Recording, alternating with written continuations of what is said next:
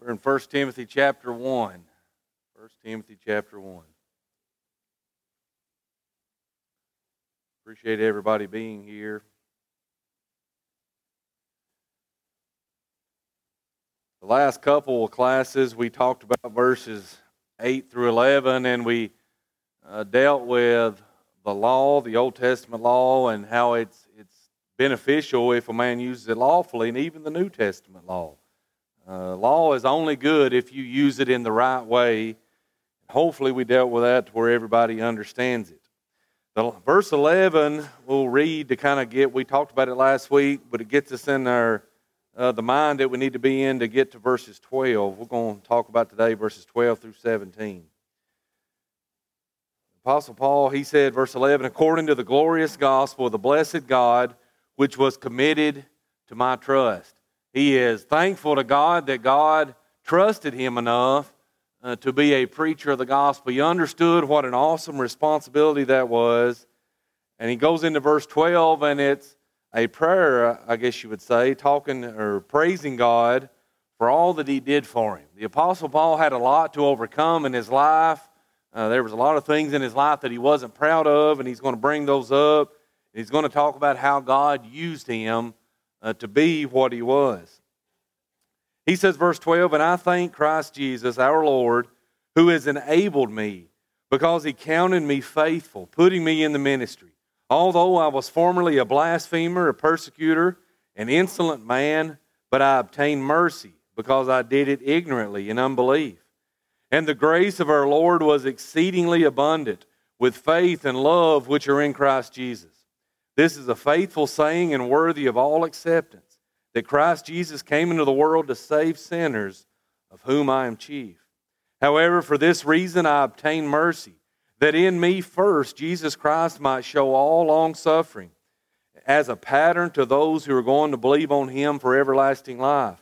Now to the King, eternal, immortal, invisible, to God who alone is wise, be honor and glory forever. Amen. A whole lot of meat in those few verses, and hopefully we will bring that out today. He begins by thanking Christ Jesus who enabled him. He understood that he by himself, he couldn't do it by himself. He is the one that said in Philippians 4 verse 13 that he can do all things through Christ who strengthens him. He understood that everything he ever accomplished, the person that he was, is because Jesus Christ enabled him to do that. Gave him the ability. I recognize the same thing in my life, and I hope each of you recognize the same thing in your life. Jesus Christ is the reason Paul is called an apostle. And he understood that. He was not ashamed of that. He could have gloried, and he said that many times in all of his different writings. He could have gloried in a lot of things. He had some amazing abilities. He established who knows how many congregations. There's no telling how many people he converted because of his preaching, and he could have gloried in all of that. He could have been arrogant. He could have been prideful and lifted up. He could have thought himself more than he was, but he didn't do that. He understood that Jesus Christ enabled him. He enabled him to be an apostle. One of the qualifications in order to be an apostle is you had to see the Lord. Well, didn't the Lord give him that opportunity on the road? He gave him the opportunity. Nobody else did. He couldn't have been an apostle if the Lord had not given him the opportunity. Jesus Christ selected him. He selected him to be an apostle. Jesus told Ananias in Acts chapter 9, verse 15, go and you talk to him. He is a chosen vessel of mine. I have handpicked this guy because he knew who he was. He knew what he could do. He knew all of his capabilities. He knew what he was going to put within him. He selected him to be an apostle. We know that Jesus enabled him to be an apostle because Paul had to be baptized with the Holy Spirit. Now, I can stand up here and say I know when that happened, but I don't know exactly when it happened. But I know that it had to have happened. In 2 Corinthians chapter 12, verses 11 through 13, he tells us that he had those abilities. In 2 Timothy chapter 1, verse 6, Paul told Timothy to stir up the gift that was within Timothy that he received through the laying on of Paul's hands So Paul, like the other apostles in Acts chapter 8, verse 18, he had the ability to pass the gift on of the Holy Spirit. So Jesus Christ apparently enabled him to be an apostle by giving him the baptism of the Holy Spirit. But Paul realized and understood that all of those things were from Jesus Christ. He was thankful that Jesus counted him faithful. Counted me faithful. Does that mean that Paul was faithful before he was called to be an apostle? No. But Jesus trusted him. Jesus knew the zeal that he had. Could anybody surpass Paul's zeal as far as being a Pharisee, a person that was under the law of Moses? No, he even said himself. He named all of his qualifications, if you will, in several different times in his appeals before people. And he said, I excelled above all of these other people. He was zealous. Everything that he did with all of his heart. Ecclesiastes 9 verse 10, the Bible says, whatsoever thy hands find to do, do it with all thy might. Paul lived by that. His hands found to persecute the church, and he did it with all his might. And Jesus knew that. And he counted him faithful. He trusted him. He put him into the ministry. Jesus put him there. And I want you to remember, not everybody wanted him there, did they? And in Acts chapter 9, when Jesus spoke to Ananias and he says, I want you to go into the city and you talk to this guy, what did Ananias say? No, Lord, you don't understand. You don't know who this is. The Lord put him there. The Lord had a plan for him. Even after he was converted, he was baptized, his sins were washed away, he began to preach. What did the church think about him? No, we don't want anything to do with this guy. And you remember Barnabas had to go and speak on his behalf. He understood Jesus put him in the ministry. It wasn't that by popular vote he was brought in. And no, it was because Jesus had a plan for him. And he's recognizing that, and he wants us to understand that. He says he put me in the ministry. The word minister simply means to serve. In Romans chapter 1, verse 1, Paul calls himself a bondservant. He realizes that he belongs to Christ. And everything that he has is Christ. He is showing his humility here. Again, he could have been an arrogant man. And maybe it seems from time to time when we study about Paul that maybe he struggled with that just a little bit of keeping himself humble. But he disciplined his body daily. Remember in 1 Corinthians 9, verse 27, kept himself in check. And he's telling us here, he put me as a servant. He put me in his army as a servant. He goes on to say, although I was formerly a blasphemer. I want you to think about that just a second. The Apostle Paul was maybe the greatest preacher we read about other than Jesus Christ. And he says, formerly I was a blasphemer. Blasphemer means to use speech that causes injury to others. Paul made it his mission in life to go against Jesus of Nazareth. That was his mission. And I want you to think about this when it comes to him being a Christian. You think this man dealt with some guilt? We don't even got into everything they did. You think he dealt with guilt? Let me ask you this. Anybody in this room, have you ever dealt with guilt? Absolutely, she says. Me too. You know, listen, I know that I've been forgiven of all the things that I've done, but does that change the fact that I don't still deal with guilt?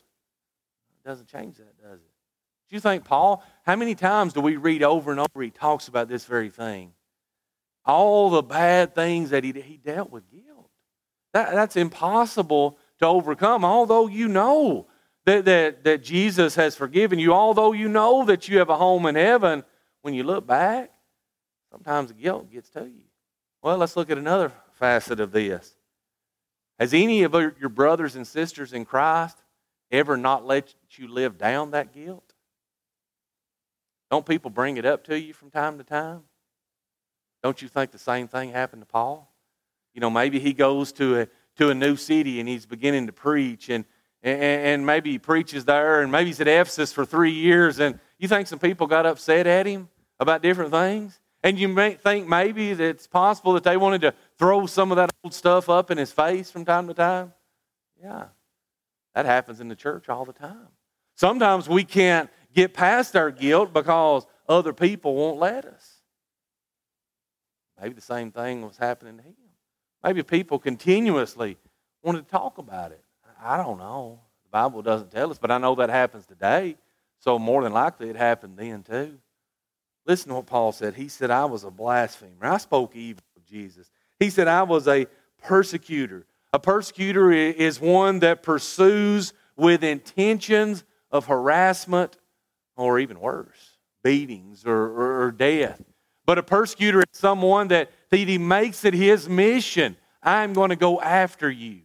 I'm going to go after you. It's not that just if I happen to run into you. It's I'm going to go after you. I'm going to get you. I'm going to do whatever I can to beat you down and cause you to stop doing what it is that you're doing. He says, I was an insolent man. Insolent. Brother Wayne Jackson says insolent means arrogant sadism. Don't you think about that? Arrogant sadism. You have evil thoughts within you. You find it joyous to bring pain on others. You say, man, that is horrible. The Apostle Paul said, I found joy in bringing harm to other people. And he did, didn't he? That was his mission in life. In fact, let's just think back to some of these things that Paul did. When you get to Acts chapter 6, you're introduced to a man named Stephen. Stephen was chosen to be one of the first 7 deacons, if you will. Stephen was a man full of faith, and the Bible says full of the Holy Spirit. Stephen was a marvelous preacher. And the Bible says in Acts chapter 6, they were not able to resist the Spirit with which he spoke. Man, he could present a lesson and people couldn't even argue with the lesson. Well, the people didn't like that, right? So they set up a council against him. And the people that set up a council against him, some of the people, the Bible says, were from Cilicia that set up this council against him. Saul was from Tarsus, right? And Tarsus is in Cilicia. So who was set up as a council against Stephen all the way maybe in Acts chapter 6? Well, that's Saul. And in Acts chapter 6, what they did is they made up lies. They accused Stephen of blaspheming. They hired false witnesses to go in and to speak all of these things against him. They hatched a plan to destroy him. And even when you get to Acts chapter 7, they eventually stoned the man. And then we're introduced to Saul. Saul's been there all along. He was a part of all of that happened to Stephen. Acts chapter 8 opens up, and the first verse says, Saul wreaked havoc of the church. He wreaked havoc. Up until this point, man, the church is unified. The people are pleased. Now I want you to think about this. The people, just the general population, loved the church until Acts chapter 7. You realize that? There's not a problem with the general population. Acts 2 verse 47, praising God and having favor with all the people.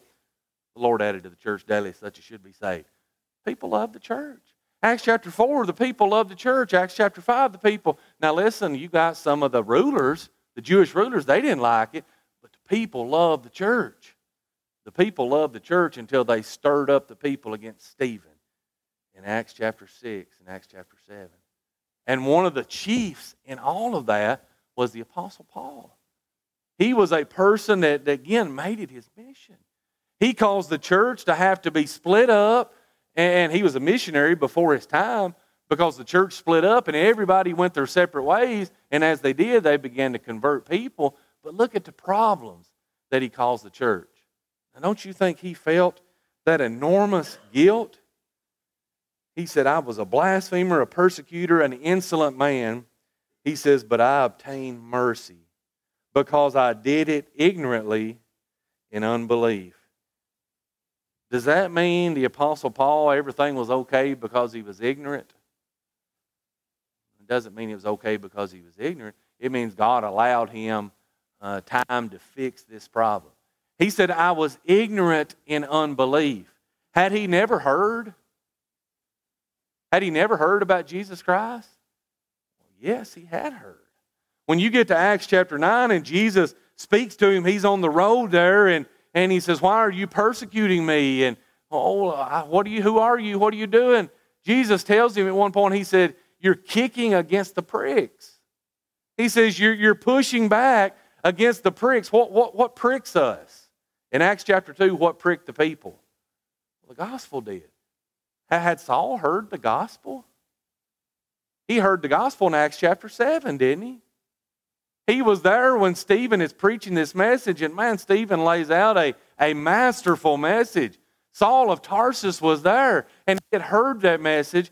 He didn't believe that message. He's kicking against the prick of his heart. Remember, people, they accept the message in one or two ways. Acts chapter 2, they received it and they obeyed it. Acts chapter 7, they heard it and they knew what it meant, but they stopped their ears up. They didn't want to hear it. Saul was part of that. He said, but yet God was merciful to me. God was merciful. But he became faithful when Ananias went in and told him all the things that he needed to do. And then his faith was through hearing the word of God, Romans chapter 10, verse 17. All right, verse 14. He says, and the grace of our Lord was exceedingly abundant with faith and love in Christ Jesus. Let me ask you something. Who do you think appreciates grace more? Now, think about this for just a second. In my past, I have encountered people that I've tried to talk to about becoming a Christian. And some of these people that I've talked to, I have made this statement. Listen, if you will become a Christian, you're not going to have to change a lot in your life. You're already a good moral person. Maybe you're a believer in God. You make good decisions. You do. Who do you think appreciates grace more, that person or somebody like Saul of Tarsus? Consider that a moment. This person's a good person. They've lived a moral life. Maybe they're not a New Testament Christian, but they've lived a good life. They don't do bad things. But then you've got Saul of Tarsus over here. He has killed Christians. He had caused other people to blaspheme. He has beaten them, locked them up. He has caused every sort of problem imaginable for the church. Which one appreciates grace more? Well, Saul does, right? Romans chapter 5, 20 and 21, where sin abounds, grace much more abounds. Well, Saul had a lot more sin. So therefore, he appreciated grace all the more. Brethren, we need to appreciate grace in the same way. We need to appreciate the grace and the mercy of God. He received that grace in Acts 22, verse 16. When Ananias says, why are you waiting? Arise and be baptized and wash away your sins. Every one of those blasphemous words that he had spoken, every time he had hurt someone and done all of these evil things, at the point of his immersion in water, Ananias told him, when you're baptized, your sins are cleansed. They're removed. Blood has covered them and they're no more. Don't you think he had rehearsed that over and over in his mind? That point that all of that wicked past that he had was erased. You'd appreciate grace if you'd lived that life. Some of the best Christian people I know are people that have a rough past, a really rough past, and they appreciate it. And they appreciate the fact that they've been forgiven and given a second chance. And I believe the Apostle Paul is telling us the same thing about him. He goes on to say, faith and love are in Christ Jesus. Everything that is anything that is worth anything in this life is in Christ. Every spiritual blessing, Ephesians 1 verse 3, is in Christ. Faith and love most definitely is, and his faith and love had grown in Christ. He goes on to say, verse 15, this is a faithful saying and worthy of all acceptance. A faithful saying is mentioned 5 times in the book of 1 and 2 Timothy and Titus in Paul's writing. And what it means is this is a statement that is assuredly true. This is a statement that can be depended on. Sometimes we talk to each other, and before we tell what we're going to tell, we will say something to let the person know this is the absolute truth. Whatever it is that you may say to get that point across. He says this statement I'm about to make is worthy of all acceptance. This statement is going to be complete. It's going to exclude all doubt.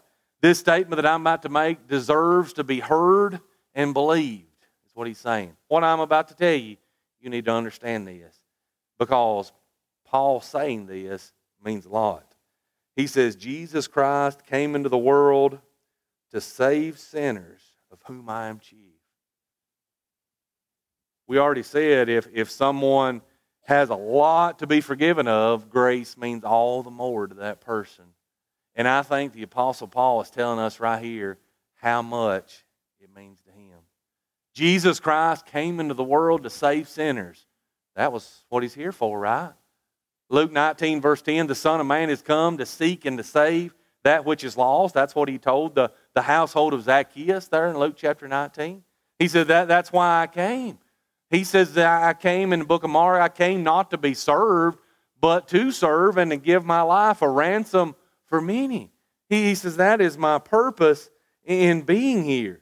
He said in 2 Corinthians 5, verse 21, Paul said that God made him who knew no sin to be sin on our behalf, that we might become the righteousness of God in him. Acts 4, verse 12 said there's no other name given among men whereby we must be saved, except that one name, Jesus. Jesus Christ, Paul says, came into the world to save sinners, and he made it his mission to tell everybody that. That's what it's about. That's why he came. That's what he's here to do.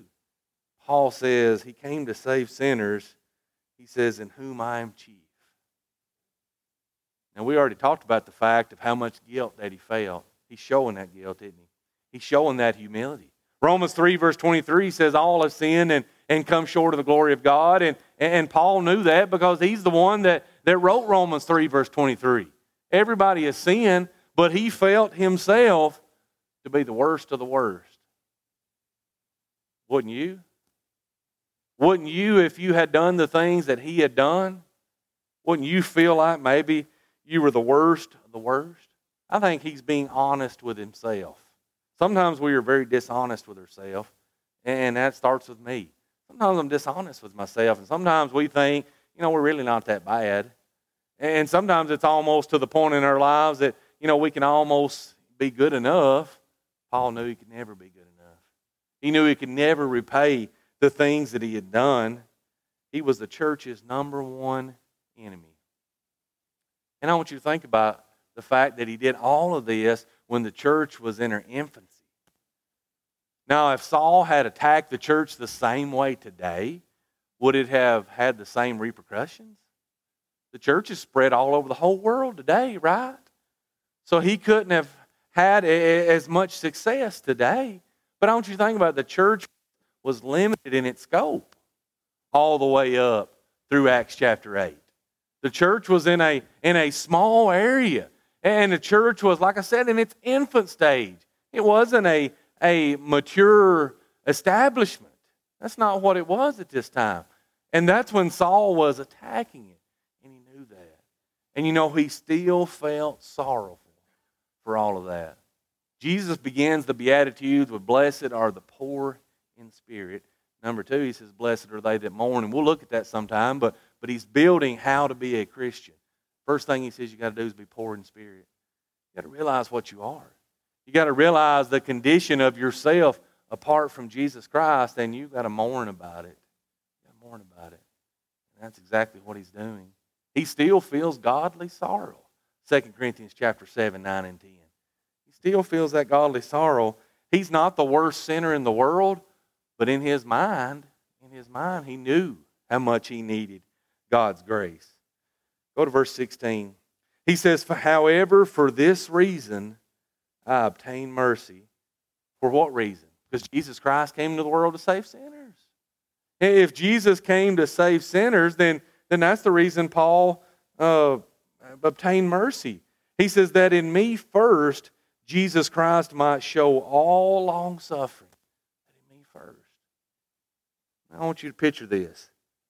Paul is exposing all of this to us to get us to understand. How many people in your life have you ever encountered and they maybe say, you just don't know what I've done. I've just done too many bad things, and God can never forgive me. And they go on with these excuses, and maybe in your life you have felt that way from time to time. Listen, Paul is saying if God can forgive me, If God can be long-suffering with me, look what I did. Look what I did. In Acts chapter 26, verse 9, he says, I verily thought within myself to do many things contrary to Jesus of Nazareth. Acts 23, verse 1, he says, I did it in all good conscience. I did what I thought was right, and in all of these horrible things, it caused all of these problems. And he says that Jesus can forgive me, he can forgive you. It doesn't matter what you've done. You just got to come to him and do what he says. Also, I believe that he's saying that Jesus is going to show all long suffering in him first. Jesus is going to use him in his life to be an example for us. You know, Paul, he dished it out in his life against Jesus, but could he also take it? He suffered maybe more for Jesus than any other man that's ever walked the face of the earth. He was willing to dish it out against him, but he could also take it. You see, he says Jesus showed all long suffering in him as a pattern to those who are going to believe on him for everlasting life. Paul says, I'm a pattern. You want to know how to become a Christian? He says, study my life. You want to study my life? He says, you will see that you've got to lay that sin behind. You've got to obey the gospel. And once you become a Christian, you've got to live it with all of your might. And that's what Paul did, didn't he? He says, I'm a pattern. And God is using me for that very thing. The Bible says in Romans chapter 4, verse 12, Abraham was a pattern. We're to follow in the steps of Abraham. All of these people that are revealed to us, they are patterns to show us what to do or what not to do as a child of God. Paul says, I'm a pattern. We've got to suffer sometimes with Christ. And Paul shows us that. And he's not ashamed of it. One more verse, our time is up. He says, now to the King, eternal, Jesus is indeed our King, right? He's the King. Is he eternal? Absolutely. No beginning and no end. Immortal, is he ever going to die? No, he's eternal and there's no end. Every king that they've ever known, though, has died. Says Jesus is not. He's invisible. Don talked about that this morning. The invisible attributes are clearly seen, Romans 1, verse 20. No man has ever seen God. He's invisible.